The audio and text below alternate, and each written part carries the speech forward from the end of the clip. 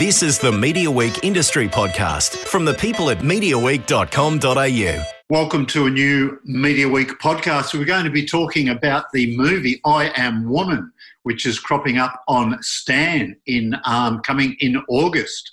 There's a lot of questions we've got about this one. Joining me today is Andrew Mercado. We're going to be talking to the film's producer, Rosemary Blight. Hi, Rosemary. Hi, nice to be with you. Now, I guess I'm not sure where to start with, but let's start with why is this going to be screening on Stan? Had you hoped for a cinema release? And talk us through that. Yeah, sure. The film was designed for theatrical and then ongoing ancillaries after that. We were meant to be in cinemas May 21. And Transmission had built an incredible campaign. We had a lot of support. It was going wide around the country. And then, of course, COVID happened and we sort of engaged with trying to hold on, and in the end we made a decision that the film is a big audience film. The film is designed for a lot of people. It's not a small art house film. It's a film like Helen's Music, which appealed to sort of middle Australia and middle America. This is what this film is. It needs an audience. So we then started discussions with Stan, who have a great audience share for the in Australia and for the audience we're looking for, that's when we made that decision. As you would know very well, cinemas are, the capacity of cinemas at the moment is very small. Audiences, confidence of going back to the cinemas is in and out. I dream of being in the cinema, but I think we had to be real to reach an audience. Mm-hmm. Will there be could I ask if there'll be a financial impact from no cinema window? Yeah, look, it's certainly, yes, it is certainly a different financial model going this way. What it does though, one of the things that is very interesting with all this is going on, and we're all making decisions as producers, is that I had the rest of the world held back against Australia, because Australia is such a valuable territory for this movie. The recognition of who Helen Reddy is, we actually did market research before we started the movie. It is in the 90%. Wow. It is like, you mentioned Helen Reddy, you mentioned I Am Woman. So we made a decision to really make sure we had value in Australia. And that resulted in me saying, okay, well, let's hold back on other territories. It's unusual. A lot of the time you'd hold back America and let Australia go second. So when we were making this decision, we said, okay, if we go now, it allows the rest of the world to go. Yeah. Otherwise, we're waiting to have a mainstream Australian cinematic release. Does it take some of the stress away, Rosemary, in that, I used to have a cinema, and I know that my core audience, what used to be my core audience of those older viewers, I know they would have come to see this film and they would have come in droves and they would have loved it. But, so many times we see, and you've been through this, Australian films going into a marketplace, going up against these huge Hollywood blockbusters with their marketing campaigns. Does it remove a level of stress for you now that you're on Stan and you don't have to scan those box office reports, and all you're going to see now is reactions from the film, which is going to be people love it? Yeah, look, a little bit. Like I was pretty confident we had an audience for this film. I could feel it. And so, but yes, you're right. Was I going to be up against Tenet? Our last film, Top End Wedding, was up against a Marvel movie that I choose to forget the name of. And that weekend, our preview weekend of Top End Wedding, there was whole cinema exhibition that only showed that mainstream movie, did not even preview Top End Wedding and other films. So we are up against it. So although I believe that we certainly made this film for cinema, I do believe that what Stan will reach an audience, and it's pretty exciting to watch the finale of The Voice and see I Am Woman advertised in the middle of it. And Stan's commitment when they came on this movie, they went, we're going to go big, we're going to reach an audience, we're going to explode our audience bigger than we can imagine. We know there's one there, and they're keeping their promise, so it's pretty exciting. And to know that it's going out in August 28, I don't have to think, when will Victorian cinemas open? What will happen in Adelaide? What will happen here? I don't have to worry about that anymore. I can just enjoy responses. And I think it's great that you're on Stan, because Stan have built this reputation on supporting Australian productions, making original shows. They've also proved that they're a supporter of diversity, and I Am Woman is an important film in terms of story. So I think it's a great fit. It would have been lovely to see it on a big cinema screen, but I think it's a wonderful fit for Stan in particular. I think so. And Stan is the future. Stan is a valuable sort of part of how we'll be financing movies and television into the future in this country. They are actually walking the talk. They are saying, they are committing to Australian productions. They're committing big to Australian productions. When they took the Kelly Gang, you couldn't, there wasn't a place you could look that wasn't, the Kelly Gang wasn't on the side. It was on the side of every bus. Mm. Very rarely does Australian films get that level of support. So I agree. They're an incredibly valuable plank to our financing now and to reaching an audience. And I really hope their audience share just keeps growing because of that. While we're on this theme of the business model, I might just throw in one more before we get through the maybe more interesting stuff about making the movie. But with a project like I Am Woman and Helen Reddy, given her sort of global profile, how much is the rest of the world important to sort of, I guess, making a profit? And how big a part will Australia play in that? Australia is certainly the fulcrum of the audience response to the film, and coming very close second to that is the States. Helen had, 9 US singles in the top 10. She was in her time, she was sort of Beyonce level in terms of where she was in the Billboard charts. So there is as much recognition of her in the States as it is in Australia, obviously, and so we are going. We're going out September 11, which I went, oh my God, September 11. But the Americans, I went, it'll be fine. I think they've got so much going on in America that's not that wasn't a concern, but it's getting a really big response over there. They're hoping to go, if they can do some cinemas, even they will.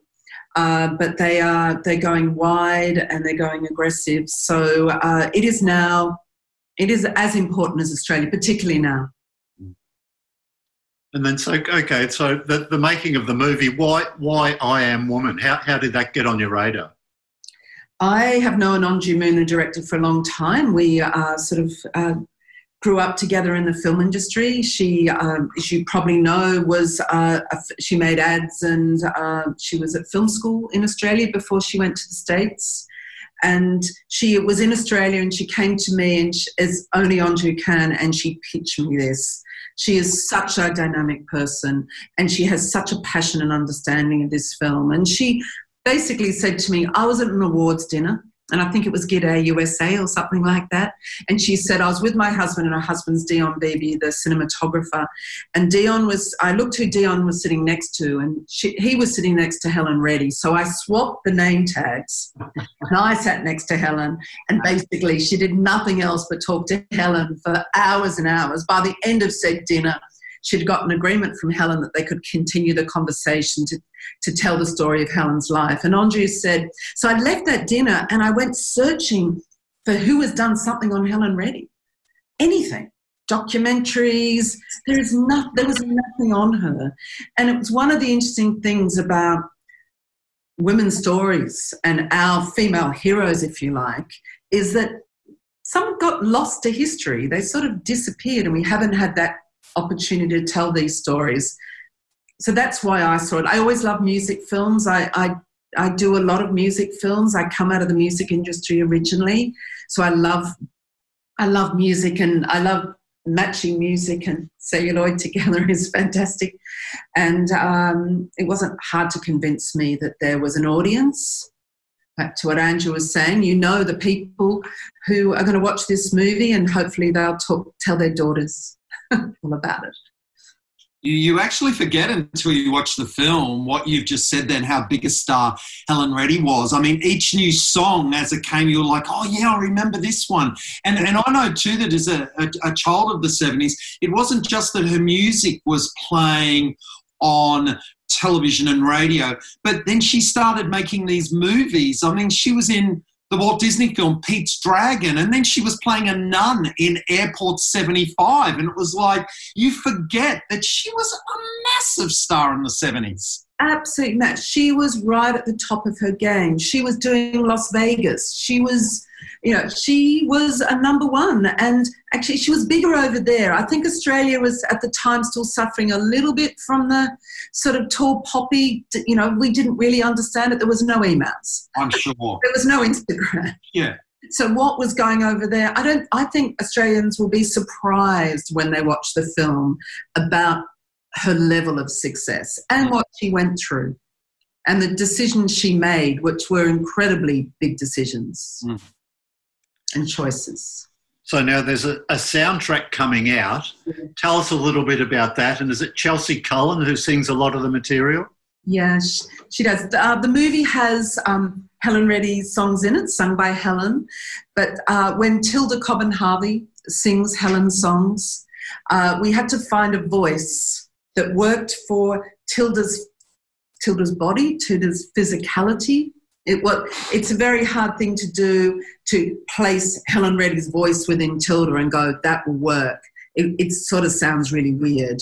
So Brian Jones, our music producer, went around the world looking for a voice that would sit within Tilda's body, and actually ended up eventually finding this young woman from Western Australia, Chelsea Cullen, who's got an amazing voice, and she was just right. When they met, it was so interesting when they met. They're exactly the same height, and both their mothers were dancers, and there was something about it. And so you bring the performance of Tilda's performance. So we pre-recorded it all with Chelsea and obviously then filmed it. And then Anju and Brian went back into the studio together, and you work a little bit more with Chelsea and the performance of Tilda's, and you bring that together. And it works. I think it works really well. Probably the biggest compliment we got was when Jeff Wald, Helen's husband and was her producer, he watched the film, and we were sitting behind him, and every time Tilda sang with Chelsea's voice, he'd whisper to his son, and I was literally dying because Jeff Wald, if you've seen this movie, is he's a tough customer. He may have been sober for 30 years, but my goodness, he's tough. And he turned around at the end. He said, "I didn't know it wasn't Helen. I thought it was Helen." And then I started to cry because I was an emotional wreck. What about that slight? There's just the slightest lisp that Tilda gets in terms of Helen Reddy speaking that you also then just hear in the music, and it's something that I didn't realise about Helen Reddy until I saw this movie and went, yeah, it's just the slightest bit there, isn't it? Yeah, it is.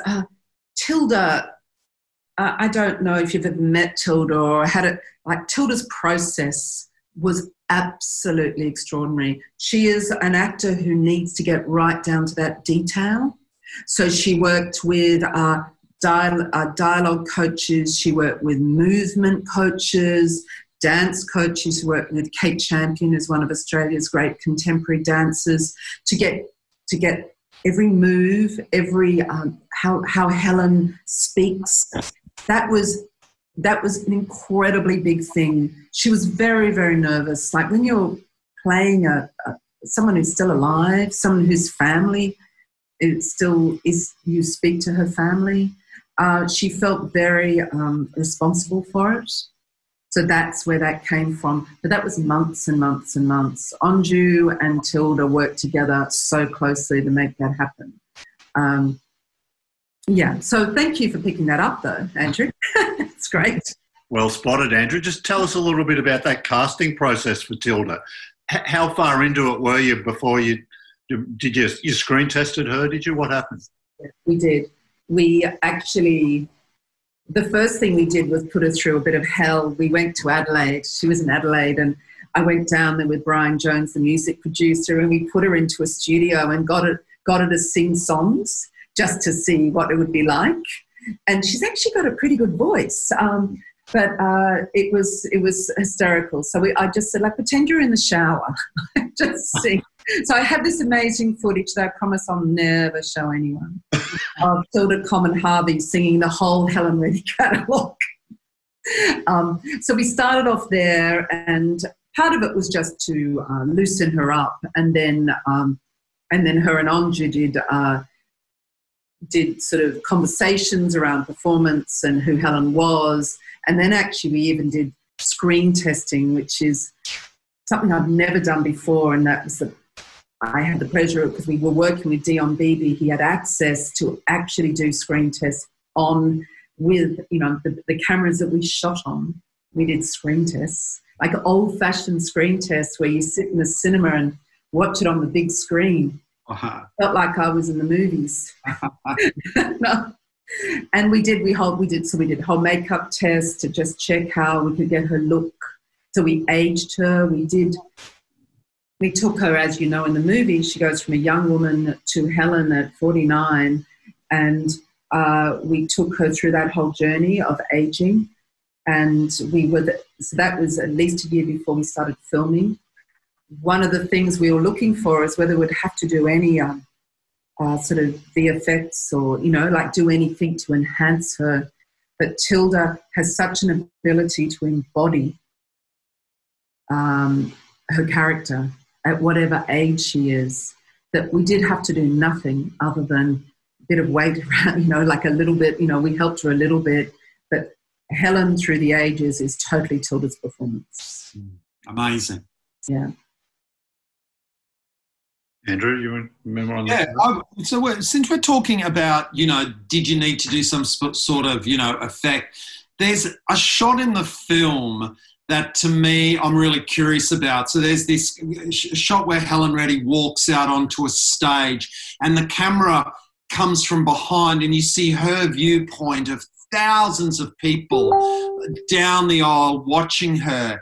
And it made me wonder, that's the sort of shot that really said, yes, this is a movie. And I'm wondering if that shot was particularly expensive to recreate, or has CGI gotten that little bit better in the last few years that it becomes easier to do shots like that and actually make you believe that you're shooting it with thousands and thousands of extras in Washington?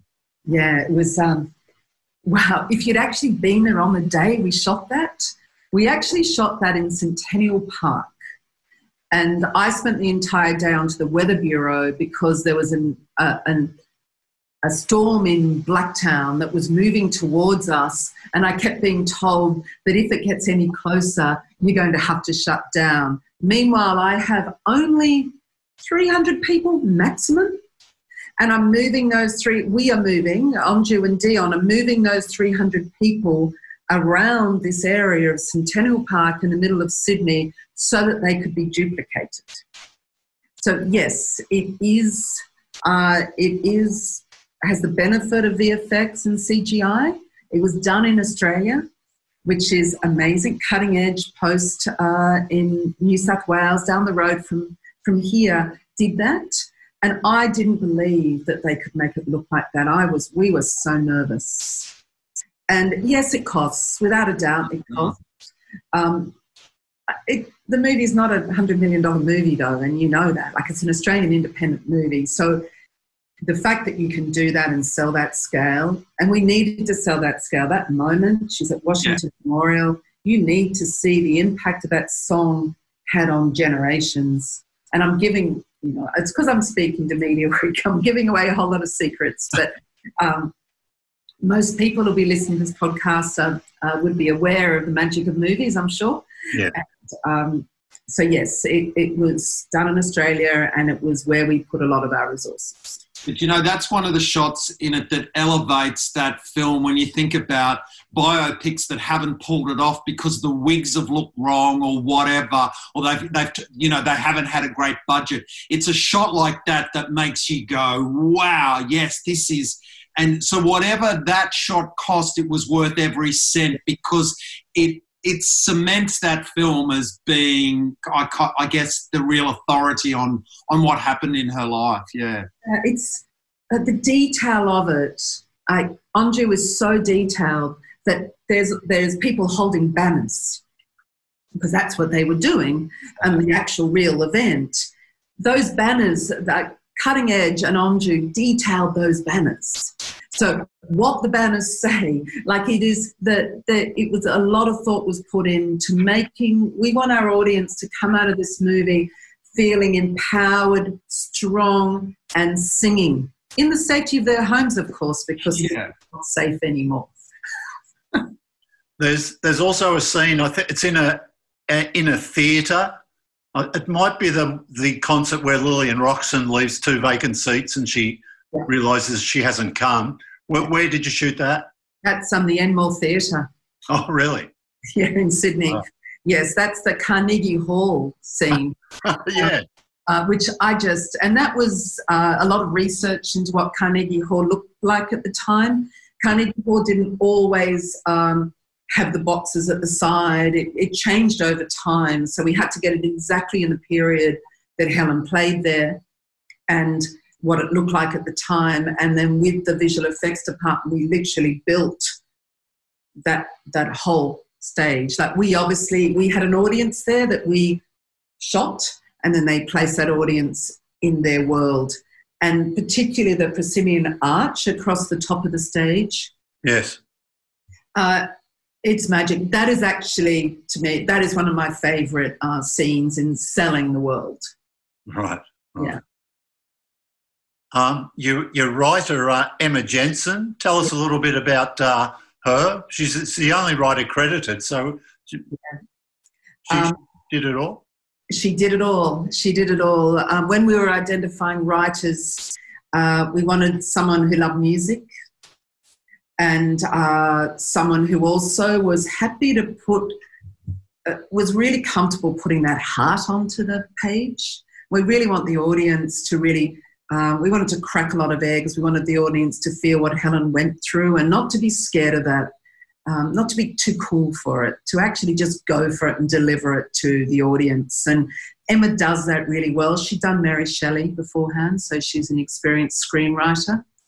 And Emma is just a music fan. Emma is obsessed. Emma's got a vinyl record collection bigger than a house. And we just connected with her, and we did a lot of workshops together where a bit like they do in television, where they sit around a room and talk through ideas. And Anju had such a strong relationship with Helen that we got a lot of detail, and from Helen's daughter and Helen's son. So together, Anju and Emma sort of investigated the story together, and Emma wrote the script. Emma went to LA and went to Las Vegas and saw one of Helen's last Las Vegas shows and got picked up in the limousine and got with Helen and got literally driven around the corner to the hotel in a limousine, like the whole thing. Emma loved it. So, yes, she's... How long ago was that? Oh, I knew you were going to ask that. It would be 5 years ago now. Helen hasn't... I saw Helen's last Australian show, which was at the Enmore Theatre, actually. And that would be 5 years ago. So is this how long this project's been with you? Yes. Wow. Maybe a bit long. Yeah. Can we ask about Danielle MacDonald playing Lillian Roxon? Because, I mean, Danielle MacDonald, this Australian actress that's kind of working overseas, and I'm yet to see something that she's been in where she hasn't been magnificent. I mean, I didn't know anything about Lillian Roxon, and I knew that James picked up on this and said it was so great to see her included in the story too. I must admit, I'm ashamed to admit I didn't know who she was. Yeah, well, a lot of people don't know who Lillian Roxon was and actually what she achieved, and we all feel that Lillian Roxon deserves a movie of her own. Mm. There was a wonderful documentary on her life that, James, you may have seen, and there's been a book. But Lillian Roxon was a powerhouse. Lillian Roxon is credited for discovering Iggy Pop and the Stooges, and it's true that she had a friendship with David Bowie, and Darren Hinch, actually, of all people, can tell you stories about Lillian Roxon because he worked in the New York foreign desk with her when she was there. He remembers Helen Reddy coming in that first day. Wow. And sitting on the side of the desk and what she was wearing and everything. He's got lots of stories. Lillian was a powerhouse, and it was when we were trying to identify who should play Lillian, we thought it was really important it was an Australian because Lillian went to America but didn't become an American. She stayed in Australia, and she stayed an Australian. And if you really are interested in her, she did early podcasts. She recorded these interviews with famous people like the Stooges. She'd give she'd wrap stories around and she'd send them by post or down the wire, however they did it then. And they're actually in the National Film and Sound Archive, and you can listen to hours and hours of content from her what was called a radio show. So when we were trying to find Lillian, and we actually cast Danielle first, because when we saw Patty Cakes, and I'd seen Patty Cakes, I went to a press screening. I sneaked in and pretended I was a member of the press in Cannes, and there I was with all the, what the press are like. You're from the press, you too. You can be grumpy in those screenings. You can look at your phones. You can talk. You can leave. No one left this screening. No one left the Patty Cake screening in Cannes. Those grumpy old journalists were totally entranced by Danielle MacDonald, and I could not believe she was Australian. And so I saw that. Anju also saw it simultaneously, and we went, there's no one else but her. And we are so lucky to have Danielle MacDonald. And I wish she'd come back and live in Australia, but I get it. Yeah. After seeing that and I was surprised again how early in the movie or in her life that Lillian actually died. I mean, her sort of footprint is so big that I just assumed she was a lot older when she actually died, and I had to go and look it up, and I go, oh, that's right. Well, she did really die. I think it was back in the early 70s. I think mid-70s. 73, I think. Yeah, like she died. She had a large influence on Helen's life, but she wasn't there for a lot of it. And the actual, obviously we're inspired by, so there's a couple of things which are, moved around for dramatic effect. But when it was Tracy Donnett, who's Helen's daughter, told us about Lillian and told us those stories. And it was actually a real key for Emma Jensen in how to actually, what was the story engine of the movie. Yes, it's Helen Reddy's life, but it's also a story about a great friendship and the influence of a great friendship, and when you have those friends and how they can change your life. And in a way, I think Lillian impacted Helen, allowed Helen to be Helen. And if the liner notes on Helen's first album, which I have behind me, so no one else can see it, they're so meaningful, and it just basically says, be your own voice. You're allowed to actually have your own voice. And who doesn't want to be told that, whether you're going to be a famous singer or just someone else. So I think it's a fundamental part of the movie that it's to me. if Lillian Roxon had lived, she might have been hanging out with Iggy Pop and David Bowie in the 80s. Now that Iggy Pop has just revealed they used to sit around watching David Bowie's favourite TV show, which was A Country Practice. So no doubt Lillian would have gone, a great Australian TV show. We might have found that news out earlier than 2020, that David Bowie's favourite show was A Country Practice. Andrew, I have to say I haven't heard that yet, and It's breaking all over the internet recently, and apparently it's a real thing. And because David Bowie knew Lorraine Desmond, they shared the same agent in England when David Bowie started his career and Lorraine Desmond was over there in the 60s. They had the same agent. So I guess that's why he started watching the show and ended up loving it. I'm still coming to terms with Lorraine Desmond and David Bowie. There's another movie there, Rosemary. I'm giving you content. And that's no offence to either of them. They're an interesting pair. Yeah. Oh. Can you give us any other insights into the people who are still around and their reaction to the project, and maybe any input they had during it? You've mentioned Jeff Wald in a screening. Talk to us a little bit about him, and then also Helen and what she's doing and how she is these days. Certainly. Jeff Wald, it took a while for Andrew to have the guts to go and meet with Jeff Wald, because he's such, he's an incredible character. Like he did produce Sly, Sylvester Stallone and Rocky movies, and he did manage Crosby, Stills and Nash, and like he was major. He is in the Hollywood, Managers Hall of Fame, but he's a big personality. So when she had lunch with him, she said, "I'll have lunch with you." It started at midday. She was still there at 7:00, and he was still talking. And what's the extraordinary thing about Jeff is that he's not afraid to tell you the truth. He wasn't a nice person. Mm. There was a lot of excess. There was so much excess. And it was the 70s. There was a lot of excess everywhere. But he catapulted excess to another level. And he will talk about that. He will talk about the impact on Helen and the impact on his children in a very honest way.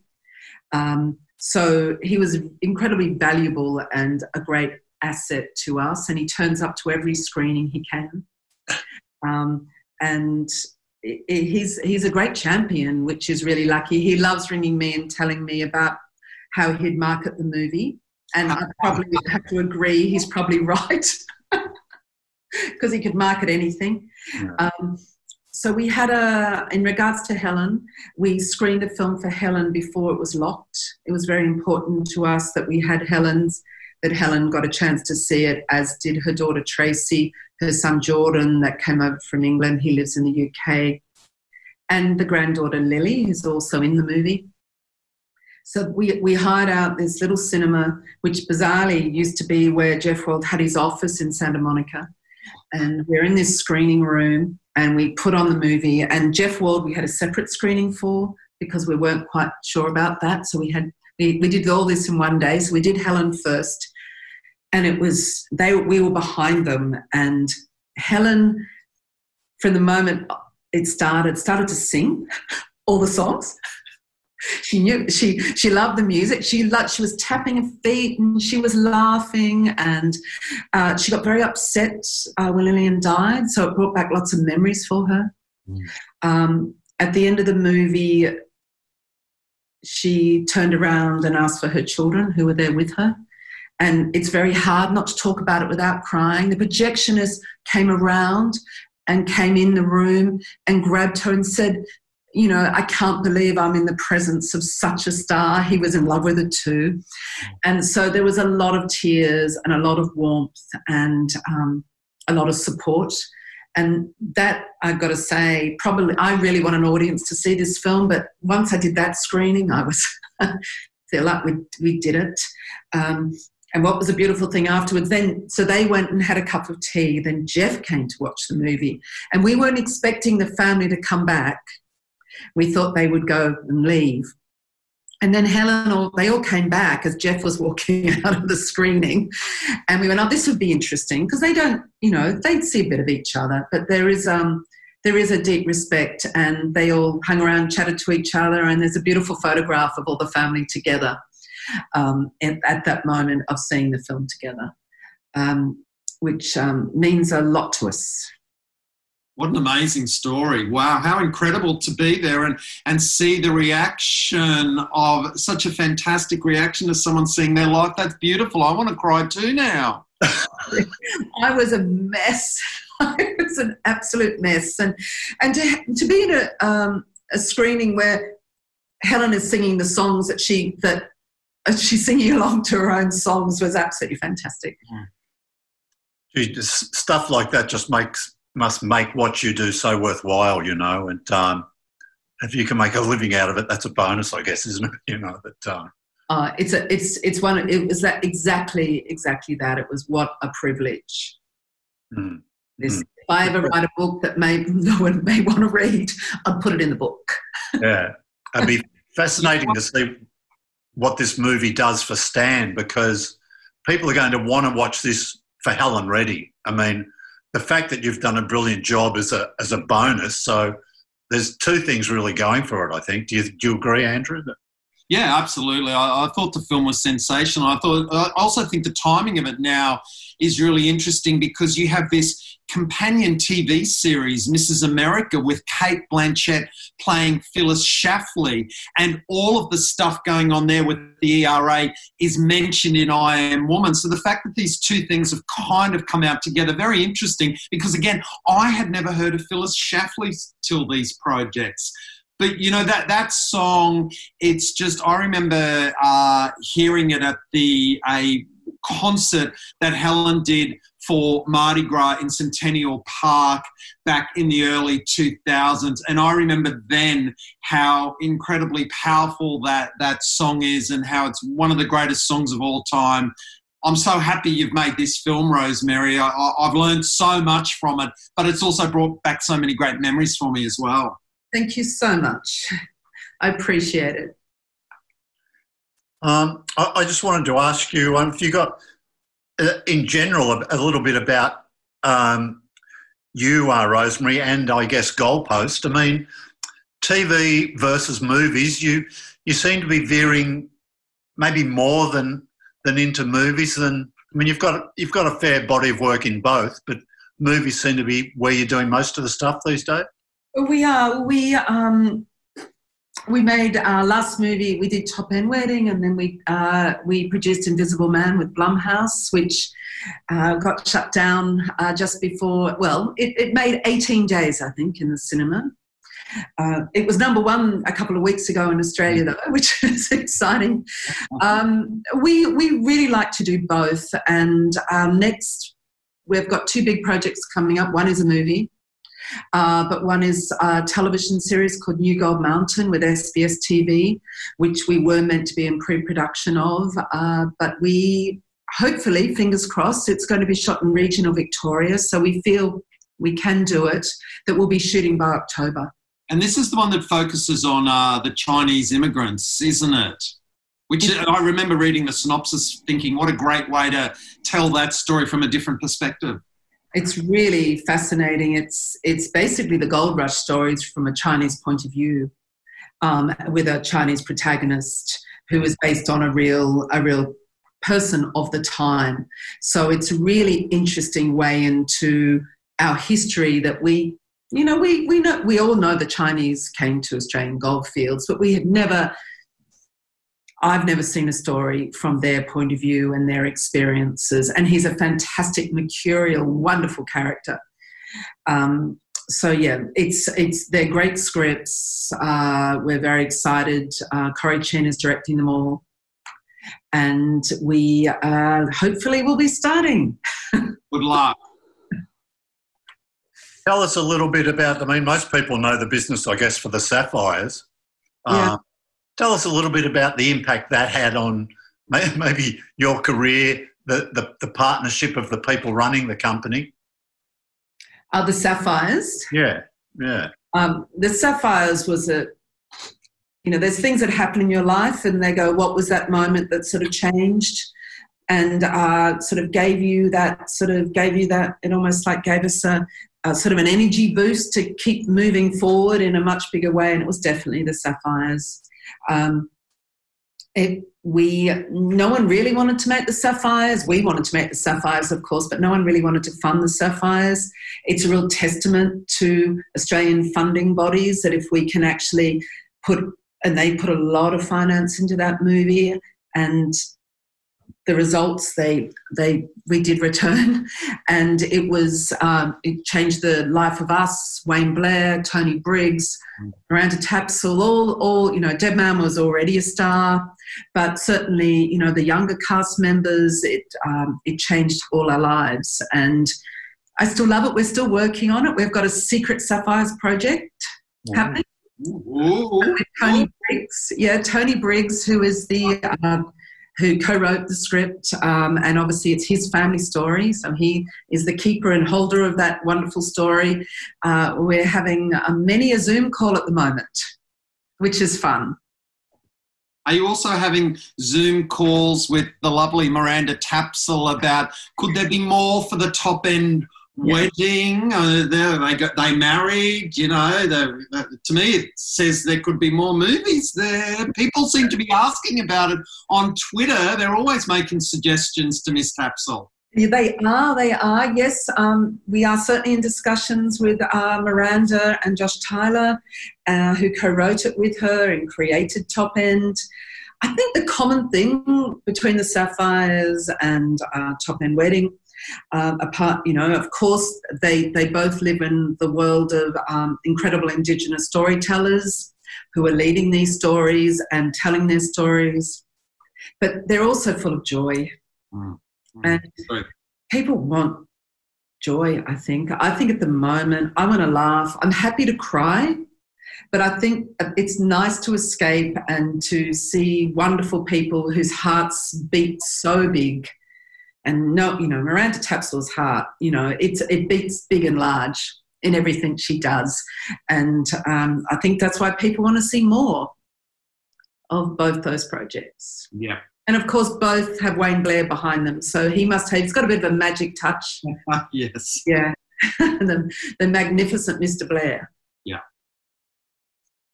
You used the Aussie connection, obviously helped you a little bit with Helen Reddy. Tell us about the two projects with Lee Wannell. That's, again, the Australian connection. Lee through friends of actors who, we got recommended to Lee when we were doing for Upgrade, and an Australian actor said, go and talk to them, they're good.